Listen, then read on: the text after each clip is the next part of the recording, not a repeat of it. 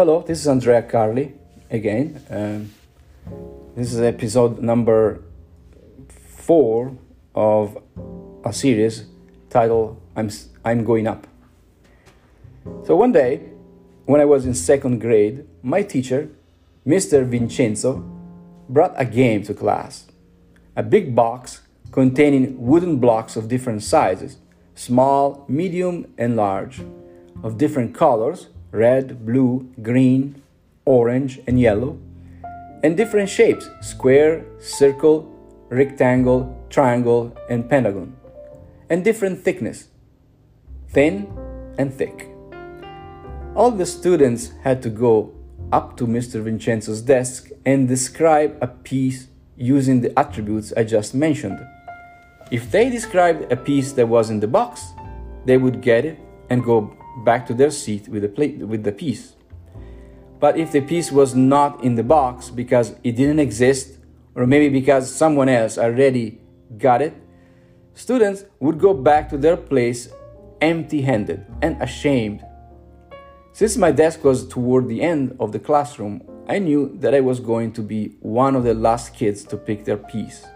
So I needed a strategy, because I knew that I wouldn't be able to remember what pieces had already been picked. I thought I need to describe a piece that no one would want. And so I thought, it has to be small, because nobody likes small things, especially when you're a kid, you want big. Then it has to be thin. Also, it has to be yellow, because in my class, people didn't like yellow. And also I thought it should probably be a triangle. That's it. I got it. A small, thin, yellow triangle. That's what I will ask for. And so when my turn came, I went up to Mr. Vincenzo. I asked for a small, thin, yellow triangle, and I got it. With a sigh of relief, I went back to my desk. My friend Barbara went next, and to my surprise, she asked for a big, thick, red square. It was one of the biggest and most flashy pieces available, and she got it. She went back to the seat, looked at me and said, "Andrea, what you got?" I still remember how ashamed I felt as I held the triangle between my index and my thumb. It was so small. Barbara looked at me with a smirk. "Look at what I got." The big red square was as big as her face.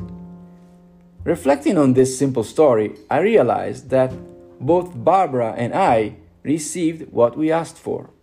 I wanted a small yellow triangle, and I got it. Barbara wanted a big red square, and she got it as well. It's the same in life. We get what we ask for. If we want to settle for a life of mediocrity, we can. And we will most likely succeed at that. But if instead we want more, and we prove how much we want it by sacrificing a bit, using discipline and perhaps taking calculated risk here and there, we will eventually get what we want. Of course, as we know, we don't always get what we want in life. Sometimes life gives us challenges or stumbling blocks that put us to the test. Those are commonly called adversities. So after we got our pieces, Mr. Vincenzo allowed us to play with those pieces for about 15 minutes. I looked at my yellow triangle and I saw a jet fighter plane. So I pushed it through the air, making rumbling noises with my mouth. I was really good at that. Then I saw a race boat. So I opened my book and I pretended that it was the ocean and the boat was going through it. Then the yellow boat became a shark, or more precisely, the dorsal fin of a big yellow shark. After all, it was fun to play with that small, thin yellow triangle because I could transform it into so many things. Similarly, if we want to succeed and have happiness in life, we need to use the talents and special gifts we all have. So to recap, the analogy of the yellow triangle can remind us 3 things. Number 1, Life presents us with challenges and simultaneously gives us what we ask for. Number 2, we all have special gifts and talents inside of us. We need to discover them and use them. And third, it's up to us to figure out what direction we want to go in our life. No one is going to do that for us. We are in charge of our destiny.